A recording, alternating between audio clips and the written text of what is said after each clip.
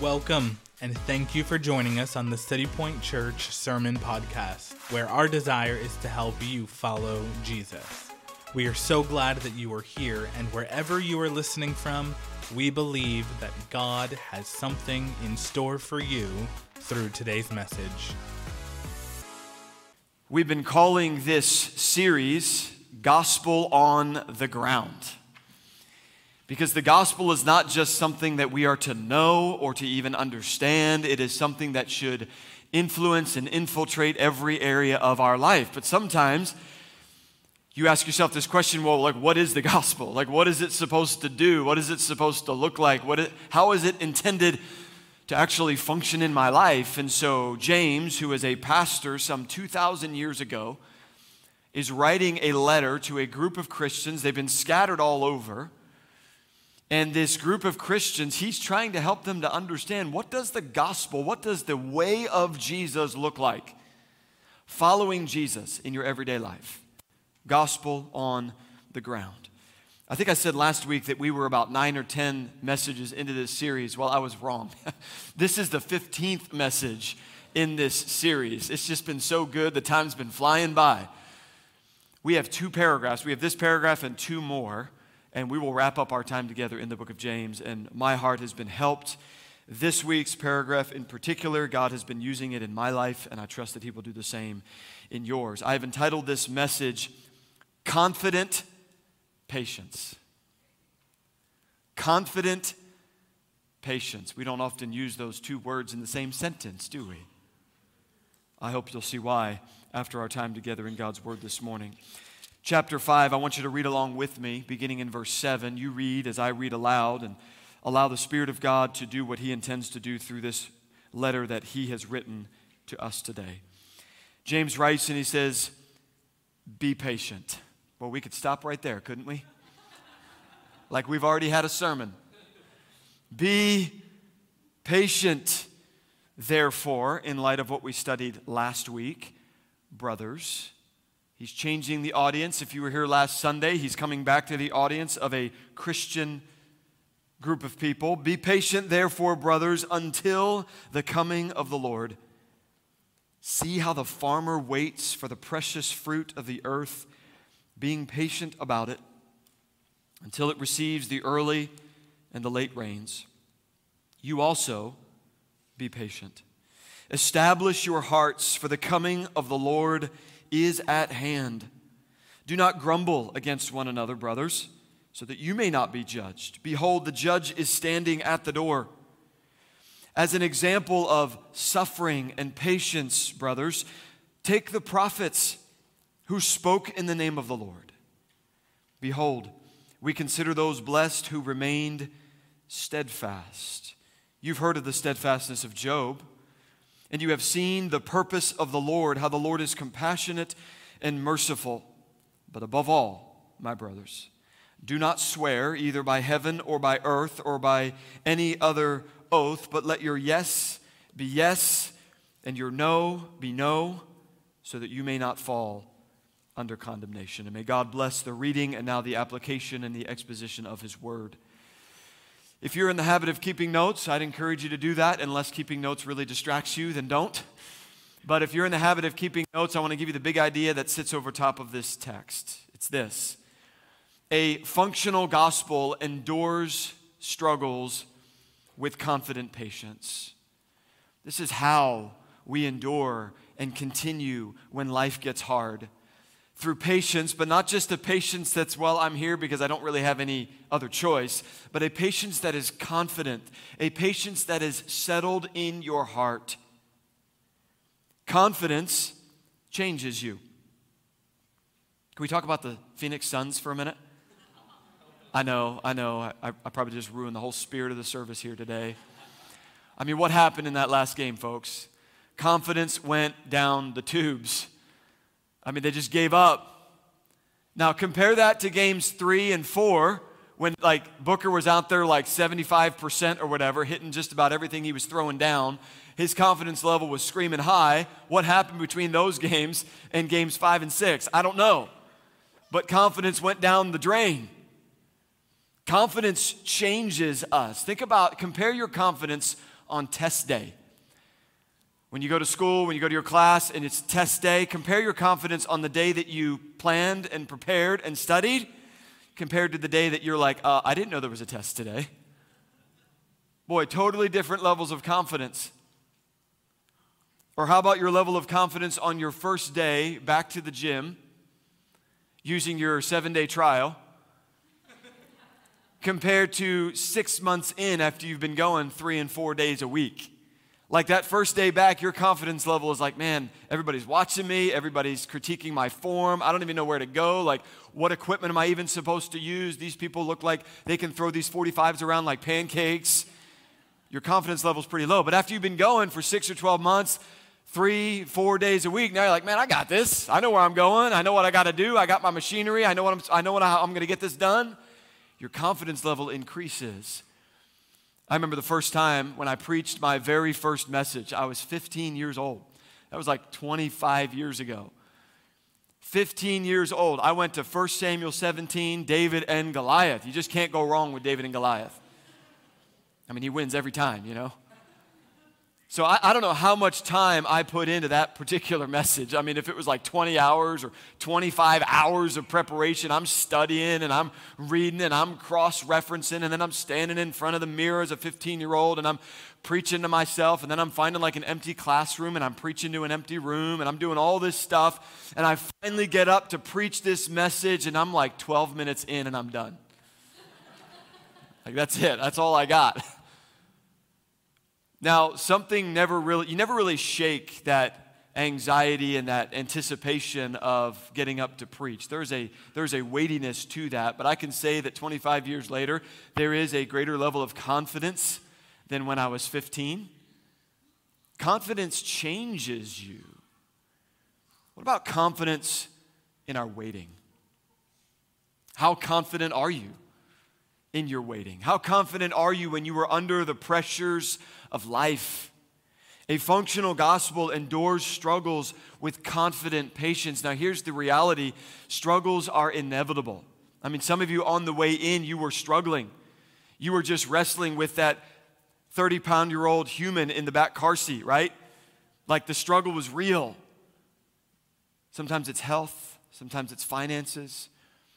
Sometimes you're a college student, you're just trying to kind of get through those classes, you're just trying to earn that degree, or you're a young professional and you're just trying to get your feet on the ground and kind of start that career that you're in. Maybe you're up in years and you're an empty nester and you're looking at retirement and now you're dealing with just the loneliness and like what's next in my life. And struggles in life are inevitable. They come to all of us, whether you're a follower of Jesus or not. But then those of us who are followers of Jesus, we have connected our life to the one who made the exclusive claim that he is the way, the truth, and the life. And so there are unique struggles and persecutions that come with those of us who have said, I am a follower of Christ. The world is not lining up to applaud those of us who are followers of Jesus. And so there are struggles that come just by being alive, and then there are struggles that come because we are also a follower of Christ. Just last week at the beginning of chapter 5, he talked about the rich unbelievers who were oppressing the poor. Many of them were followers of Christ. So while struggles are inevitable, you and I are more likely to have an insecure patience than a confident patience. An insecure patience that is enduring because we don't really have a choice. This is just sort of our lot in life. But then we start to ask these questions when life gets hard and when life stays hard. We start to wonder, well, is God upset with me? Did I do something wrong? Did I mess something up? Is there something I was supposed to learn that I haven't learned and he just has to keep teaching me these lessons? And sometimes we have that sense of insecurity as we are waiting. It's an insecure patience. But what James is doing today is he wants to give us a confidence boost in our waiting. He wants you to wait with confidence, knowing that God's proximity is still very close. Knowing that his gospel is still very applicable, knowing that your heart can be settled and secure, that God is faithful as we testified to one another a moment ago. He is working while you are waiting. So I want to talk to us today, and really this text is going to speak to us today about a confidence as we are waiting. Not one that is insecure and wondering and like, where is God and what happened and how is this all going down, but one that is settled and secure, knowing that God is still in control. So a functional gospel endures struggles with confident patience. So this is what the outline is going to look like. We want to ask the question, how?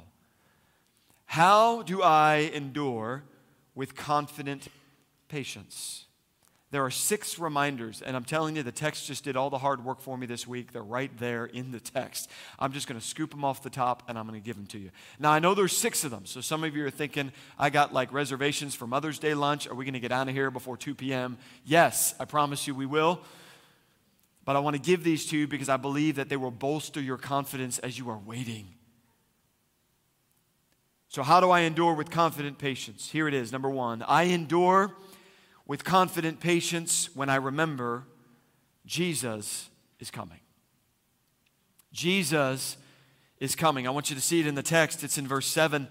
He says, be patient, therefore, brothers, until, that word until is pregnant. There is this sense of expectation and anticipation until the coming of the Lord. Do you really believe that? I mean, do you believe that Jesus is coming again? We sing about it. We preach about it. We talk about it in church, but do we actually allow that truth to influence the way we live Monday through Saturday? That our great God and King is coming, and it is soon. Jesus made a promise in John 14.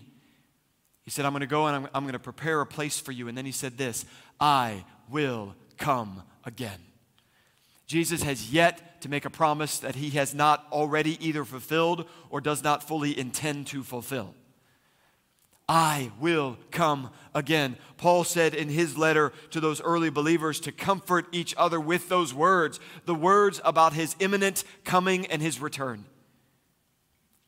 And his coming will not just bring his rule and his reign and his regime. His coming will bring his very presence. When James writes here and says, be patient, therefore, brothers, until the coming. The word coming there, coming of the Lord, has this sense of his arrival.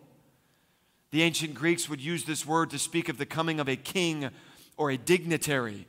The arrival, because it's not just his agenda, but it's his very presence. And I got to tell you, as a father, oftentimes it's my presence that stills the heart of my children when they are in trouble, when they are hurting, when they are in need. I'm me being there with them. And so we see now in a mirror dimly, but then we will see face to face.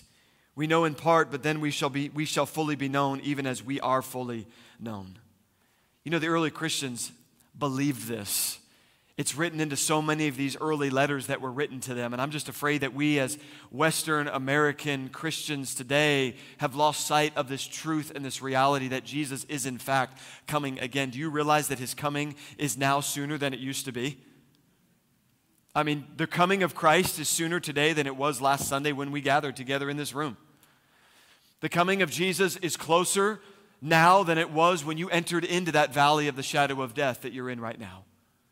Jesus is coming again, and it is an imminent return. It is a confident return that we know it is going to be soon that he will come back. And what this does is this gives us perspective, because all of our trials are temporary. Every single one of them. You might be here and you might be carrying the burden of serious health issues that you know there will never be a remedy this side of your life. And yet even that, friend, even that is temporary, because someday Jesus will come again and he will right every wrong and he will remove all of the pain and he will wipe away every tear from our eyes. I'm afraid that we have lowered our eyes from the eastern horizon. When is the last time you looked up to the eastern sky and said, Jesus, you could come back today? We are so focused on this earth and on this life and on our struggles and on our problems. And James is just saying, lift up your eyes. I mean, he says it like 3 or 4 times throughout this paragraph. Jesus is coming. His coming is at hand. He is standing at the door like it's just any moment. It is the very next event on the historical timeline that Jesus is coming again. Are you bearing some burdens today? Are you carrying some weight? Are you going through some struggles? Are you going through some difficulties? Child of God, let your heart be encouraged. lift up your eyes. All of your troubles are temporary. And so we endure with confidence. I endure with confident patience when I remember that Jesus is coming again. Number two, I endure with confident patience when I remember that God is faithful. Oh, we sang about it and we testified about it, and it was so sweet to hear what God is doing in other people's lives, and it is true. And oftentimes we get so focused on what we are going through that we lose sight of the faithfulness of God. I want you to see it in the text. It's the second half of verse 7 into verse 8. I love this. He says, "See how the farmer waits for the precious fruit of the earth, being patient about it until he receives the early and the late rains. You also be patient. Establish your hearts, for the coming of the Lord is at hand." Farmers know about the faithfulness of God. Now, I don't know if anybody in here makes a living farming. Anybody? Like that's your livelihood? That's kind of what I suspected. Nobody, okay? So we're a little removed from this illustration here. We live in Phoenix. There's not a lot of farming. There's a little bit here and there, but not a whole lot, and none of us are really making a living doing that. And if we did make a living doing that, we would irrigate, right? We would bring the water in. So we're a little removed from this illustration here, but I love this. As a matter of fact, this is one of my favorite metaphors when it comes to the Christian life, farming. In ancient Palestine, there were two major rains that a farmer would have waited for. The early rain would have come in the fall. It would have come just in time when he had planted the seed to allow that seed to germinate. And then there was the late rain that would have come in the spring just in time for the harvest. The early rain and the late rain. And do you know what the farmer would do in between those rains? Wait. Everything that he could have done was already done. All of the work took place before the early rain, before that first rain when that seed would germinate, working the field and plowing the field and clearing the field and planting the seed. All of his work was essentially done. Now he just waits. And I got to tell you, it wasn't like a brief amount of time. We're talking like October to maybe March or April, just waiting. Trusting that God will do what only God can do. And so, yes, the Christian life is very much about farming. We are doing a great work, and there is a labor, and there is a toil, and there is a sweat. But then we are trusting, and we are believing, and we are leaning into God to do what only He can do. And in those moments, you need to be reminded, child of God, that He is faithful. He has sent the rain in the past, and He will send the rain now, and He will send it precisely when you need it. If the early rain came late, it didn't give the seed time to germinate. Even the timing of the early and the late rain was valuable and important to the farmer. He was trusting God not just to send the rain, but to send it at the precise moment when he needed it. He was trusting that God would be faithful. And so here we see the faith side of the faith works dynamic. Yes, there is much toil and work, but there is also a waiting and a resting and a trusting and a believing. And so let God's faithfulness settle your heart while you wait. Look at what he says in verse 8. You also, referencing back like the farmer, be patient. Establish your hearts, for the coming of the Lord is at hand. Waiting is a slow work. It is a slow work, but it is also a settling work. Waiting will do something to your heart that nothing else will do. And as you wait, remember and recall the faithfulness of God, who has been good to you in the past, who has not forsaken you, who has not left you. God hasn't changed. He will send that rain at the exact moment when you need it, because he is the Lord of the harvest. City Point Church is just over 4 years old. We're a church plant, if you're newer to us. And so in those early days, we were mobile. And so we would pack up a 12-foot trailer and we'd go to a different venue that we didn't own, and we would set up church.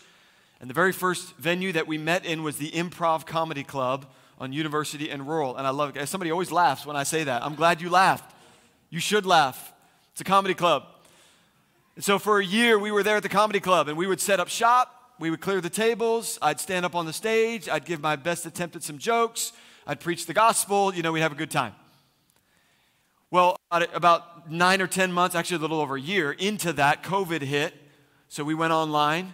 When we came back from that several months later, we were still at the Improv, but only a few weeks after, we got a notice from the property management that we could no longer, actually the Improv got the notice, that they could no longer rent to us as a church. That property management would not allow the Improv to rent to a religious organization. I got that email on a Monday morning, and we had to be out. We couldn't be there that weekend. So we were homeless on Monday as a church. We didn't have a place to meet. We were dependent on that facility. And so here we are doing the work of the Lord without a place to do it. We were dependent on God to send the rain. And can I tell you, God was faithful. In just the right moment, I called up a friend that has a facility downtown. It's called Campus Christian Center. I said, hey, you've got a facility. Could we rent it from you? He said, well, you can't really rent it right now, but because I've got another church that's already renting it, but let me check with them. And he checked with that other church that was renting the facility, and they said, hey, turns out the next 2 weeks, we don't need the facility. We're going to be online for 2 more weeks.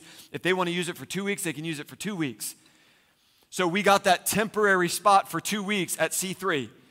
And in that 2 weeks' time, God opened up another door for us to meet somewhere else at the Moxie Hotel on Apache in Rural, and that became our venue for the next year. But what that reminded me of is that God can provide what you need just when you need it. In that moment, for those 2 weeks, we needed a spot for 2 weeks, and there was a spot for 2 weeks. Friends, that is the early and the latter rain. Just when you need it, God shows up. He's faithful. It's who He is. And when you're waiting and when you're struggling and when you're not sure where God is, remember and recall the faithfulness of God. He's not forgotten you.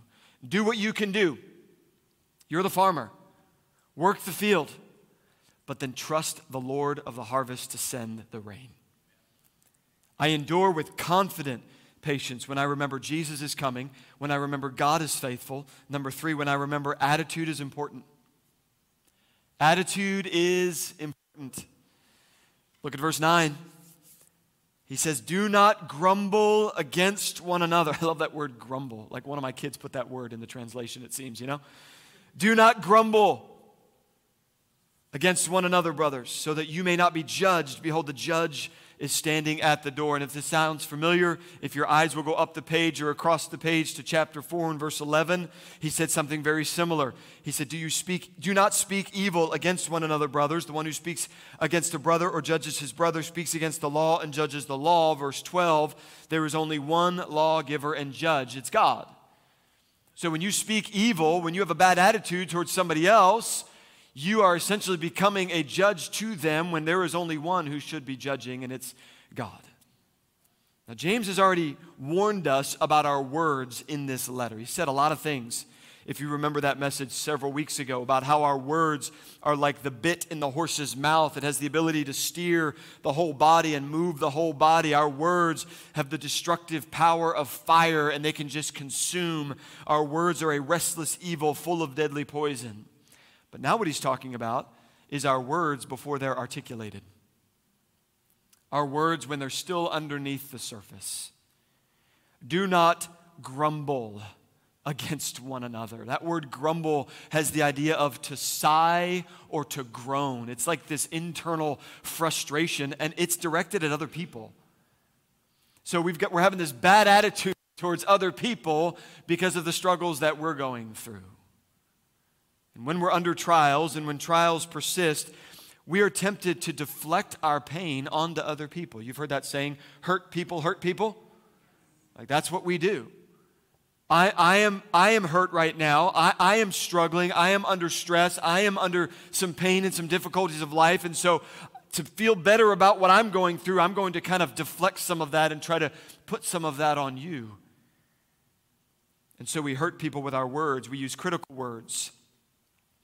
When we obsess over pointing out other people's problems, we use comparative words. We try to measure our problems against their problems. We use bitter words because we can't figure out why your problems aren't worse than my problems. Why do I have it so hard? It's not fair, we start to say. Well, what's not fair? We're comparing one with another. We start to use judgmental words because I'm hurting. I want to make assumptions about you. and I want to tear you down and assume some things about you that are just not true. We start to use envious words. Why do they have it so easy when I've got it so hard? We start to use hurtful words because now I'll start to feel better about my pain if I'm starting to hurt you with my words. And the people who end up getting this the most in our life are those who are closest to us. And when we are in these trials and the fire of life, oftentimes our words and our attitude starts to shift towards other people, and we start hurting people in the way that we speak about them, in the way that we speak towards them. And James wants to remind us that when life is staying hard, your attitude is important. The words that you speak towards other people. And so he says, be careful, because your attitude is going to be judged. Now, Christians will not be judged for their sin.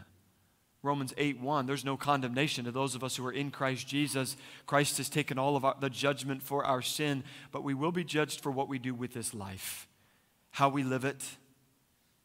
And that judgment includes our attitude, our words, our spirit towards other people. And if we were to hone in and zero in on the context of this unique paragraph, it is those words in the context of when life is hard. Our attitude when we are under the stress and strain of life. Be careful. A few of us had a mutual friend. Her name was Jenna. And Jenna was a vibrant woman. She was full of life. She was extremely talented. She was in her early 40s. She had a lot of life left. She had an incredible mind. She was the kind of person that would come into a room and just the room would light up. She brought like the spark with her. She was an incredible friend. She had a loving husband. She had 2 young children. And in her early 40s, she came down with cancer.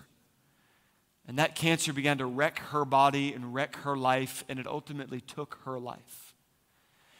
And for those of us who knew Jenna, we would watch her. We were watching her as she went through this. And you know what stood out to me in particular about this lady was her attitude. In that trial, never trying to put that pain on someone else, never trying to blame God for it, never trying to just have a pity party about woe is me, but understanding the goodness of God and the faithfulness of God and the sovereignty of God even in that difficult circumstance. She understood the power of the right attitude in that trial. Attitude is important. Your confidence will increase in your patience while you wait, when you understand that your attitude is important. Number 4, we're just going to keep working through it here. I endure with confident patience when I remember example is helpful. Example is helpful. I want you to see it again in the text. This is verse 10 of chapter 5. He says, as an example of suffering and patience, brothers, take the prophets who spoke in the name of the Lord. Take the prophets as an example of suffering. That word suffering speaks of pain related to evil, but then he also says as an example of patience. That word patience comes from 2 words, one meaning long and the other meaning anger.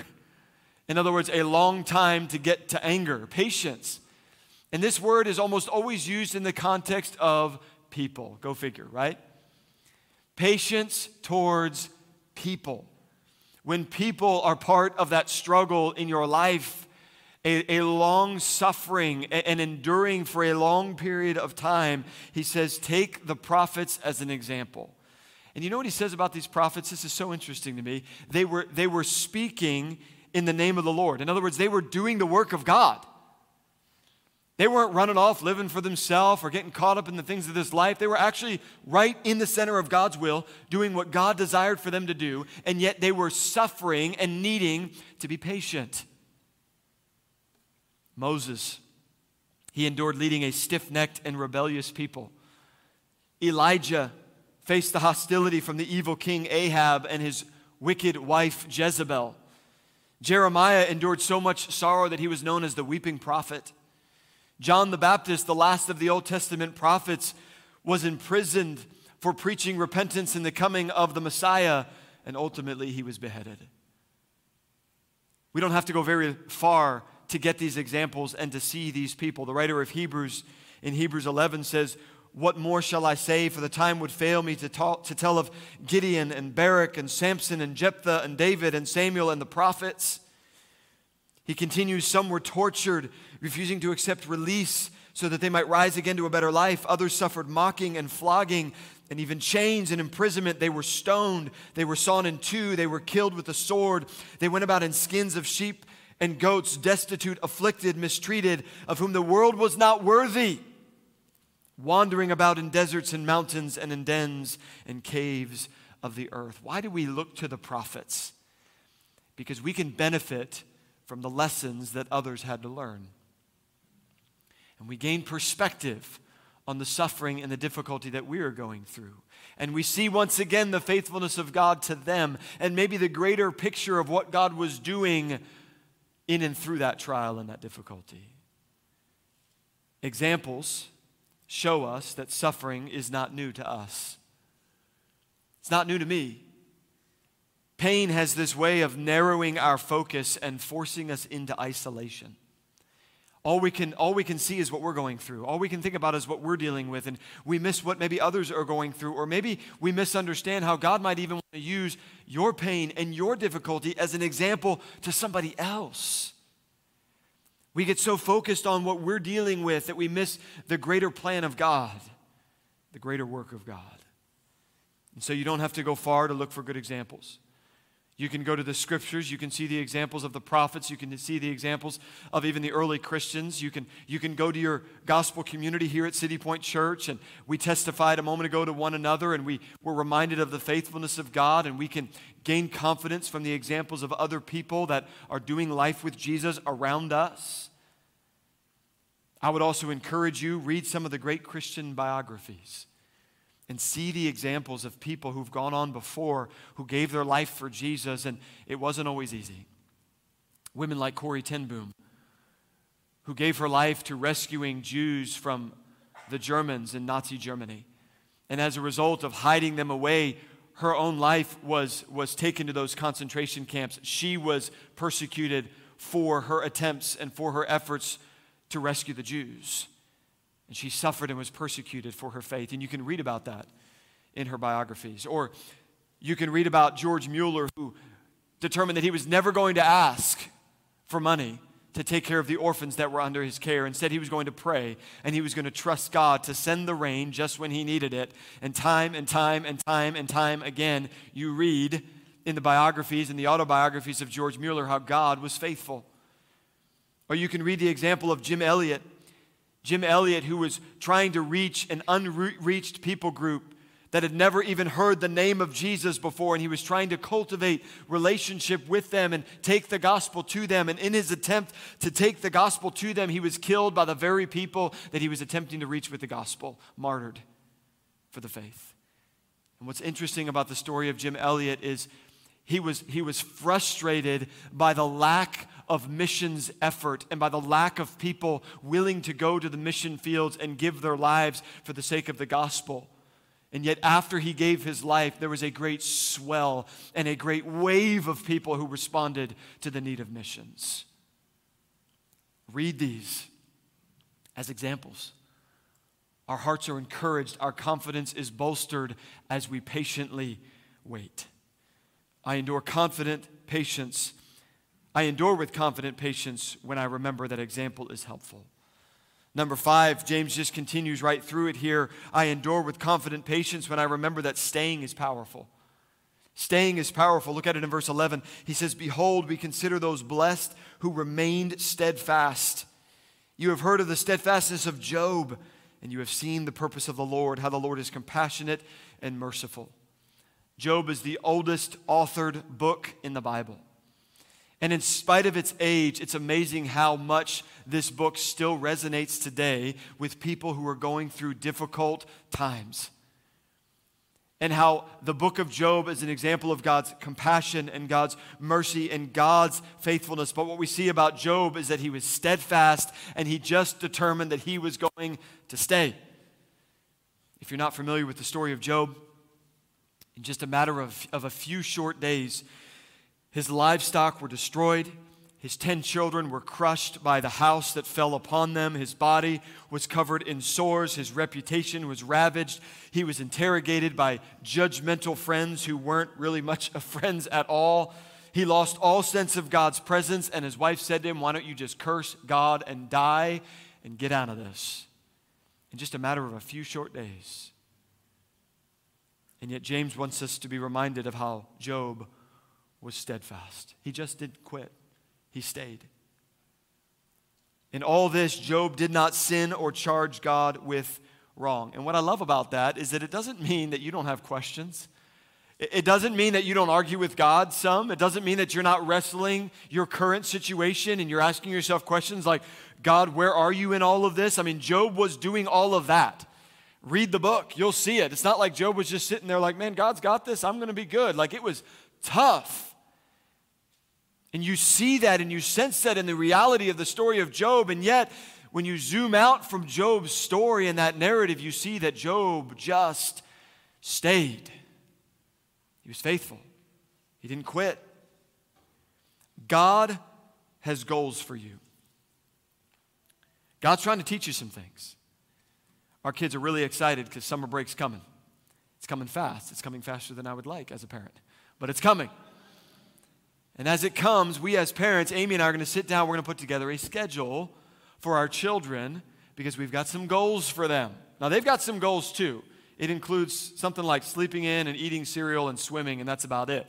But we've got some goals over and above that because we want to see some things accomplished in their life. And yes, there's going to be some fun, and there's going to be some downtime, and there's going to be some vacation and all of that, but there's going to be some chores, and there's going to be some responsibilities because we've got some goals. Now, not everything on that schedule and on that list is going to be stuff that they want to do, but it serves a purpose. And I want you to understand this morning that God's got goals for you. He's got some things for you, and they're not all comfortable, and they might not be what you would put on your schedule for the summer, but God's going to put it on your schedule this summer because He's got some things that He wants to accomplish in your life. Look at what it says in the second half of verse 11. You have seen the purpose of the Lord. There it is. God had some goals for Job. God had a purpose in his pain. All of your trials are Father filtered. God's doing some stuff. God's working some things. You might not like it. I get it. I don't like everything that God's doing in my life, but I've got to lean into it. And if you quit, and if you throw in the towel, you're going to miss what God's purposes are through that trial. Don't quit. Staying is powerful. Think about the goals that were accomplished through Job's trial. Job's faith came out of the fire as pure gold. Fire is intense, it's hot, it's uncomfortable, but it brings purity to gold. Job knew God, not just intellectually, but now Job knew God experientially. Job had experienced God for himself. He knew that God was compassionate and merciful. God doubled Job's blessings at the end of the story. All of the livestock and his children, everything came back in double.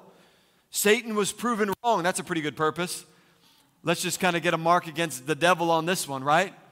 Like that purpose was accomplished through the story of Job, and now you and I have Job's story as evidence that pain has purpose. These are the things, these are the purposes that God was accomplishing through the life of Job. Think about the purpose that God's trying to accomplish through your heartache right now, through your difficulty, and through your struggle. God has goals for you, and it might be a little counterintuitive. You might want to run, but can I encourage you? Stay. Staying is powerful because God begins to accomplish His purposes in your life. Number 6, and finally this morning, we want a confidence boost in our patience and in our waiting, and here it is. I endure with confident patience when I remember integrity is indispensable. Integrity is indispensable. Verse 12.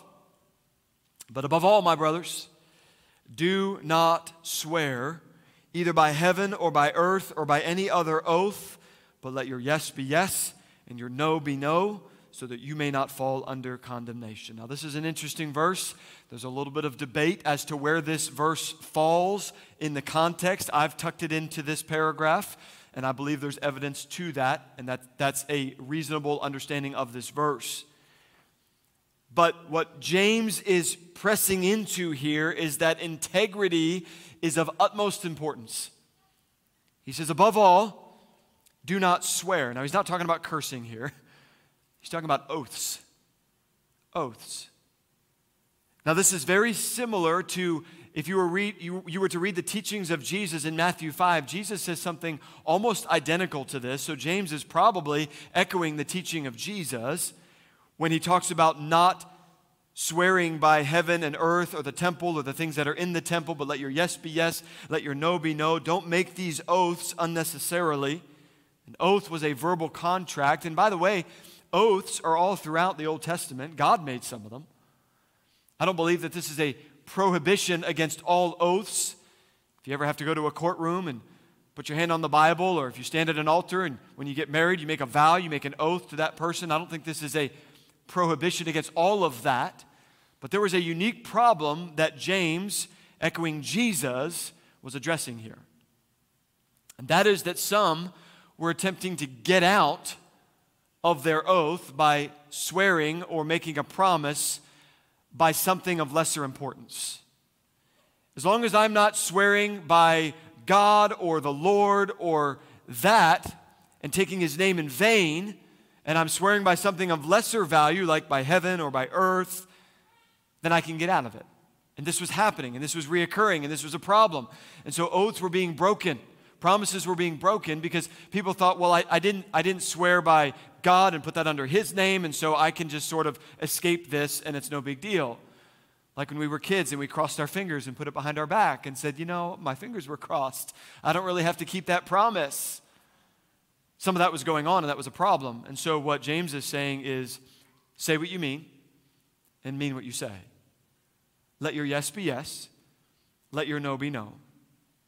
So what is the application to this immediate context? The application is this: when life gets hard, sometimes we say desperate things. We make promises that we don't intend to keep. We say whatever we need to say to get out of the pain. They're called foxhole conversions. Somebody's in a moment of life and death situation, and they make this promise to God: God, if you get me out of this, I'll spend the rest of my life serving you, or I'll never do that again, or I'll stop doing this again. And James is saying, instead of being dramatic, just be real.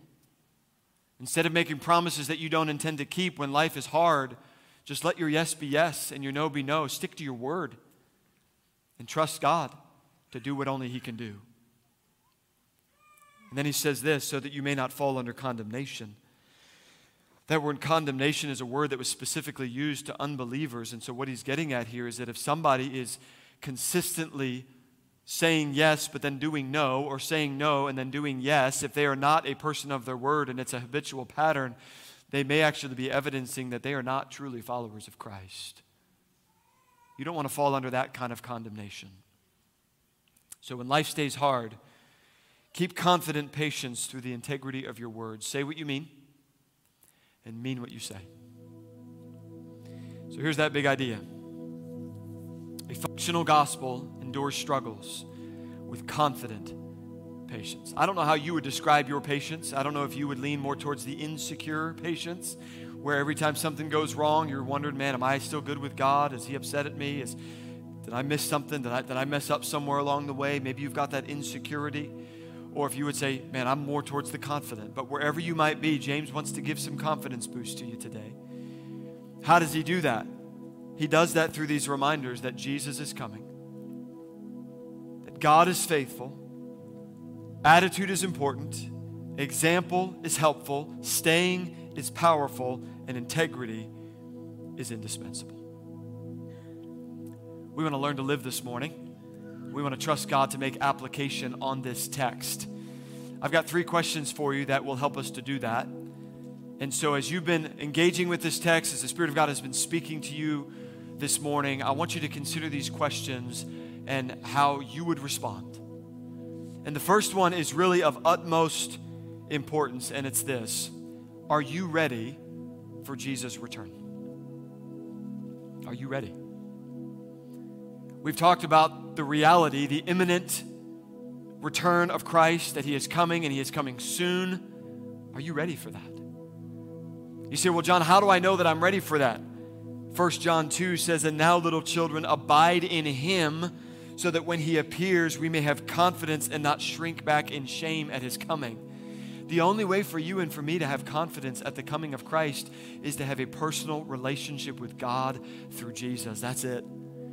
You don't gain confidence at the second coming of Christ because you came to church this morning. You don't gain confidence even because you did your best to be a really good person or a really good dad or a really good mom or just a really good human being and an individual in society. That's not what puts you in good standing and right standing with God at His coming. The only way for you to be ready for the coming of Jesus is for you to have a personal relationship with Jesus Christ. Do you? Is that something that you know?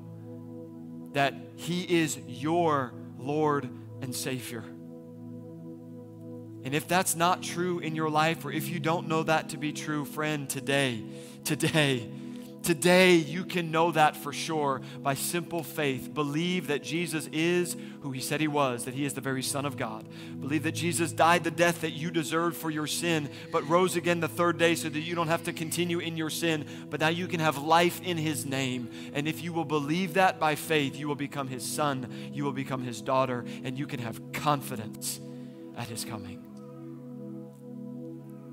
If that's you this morning, and you are confident, you know Jesus personally, my second question is for you. Where in your life, follower of Jesus, does patience need a confidence boost? Where in your life have you been lacking some of that confidence to wait? You've been a little insecure.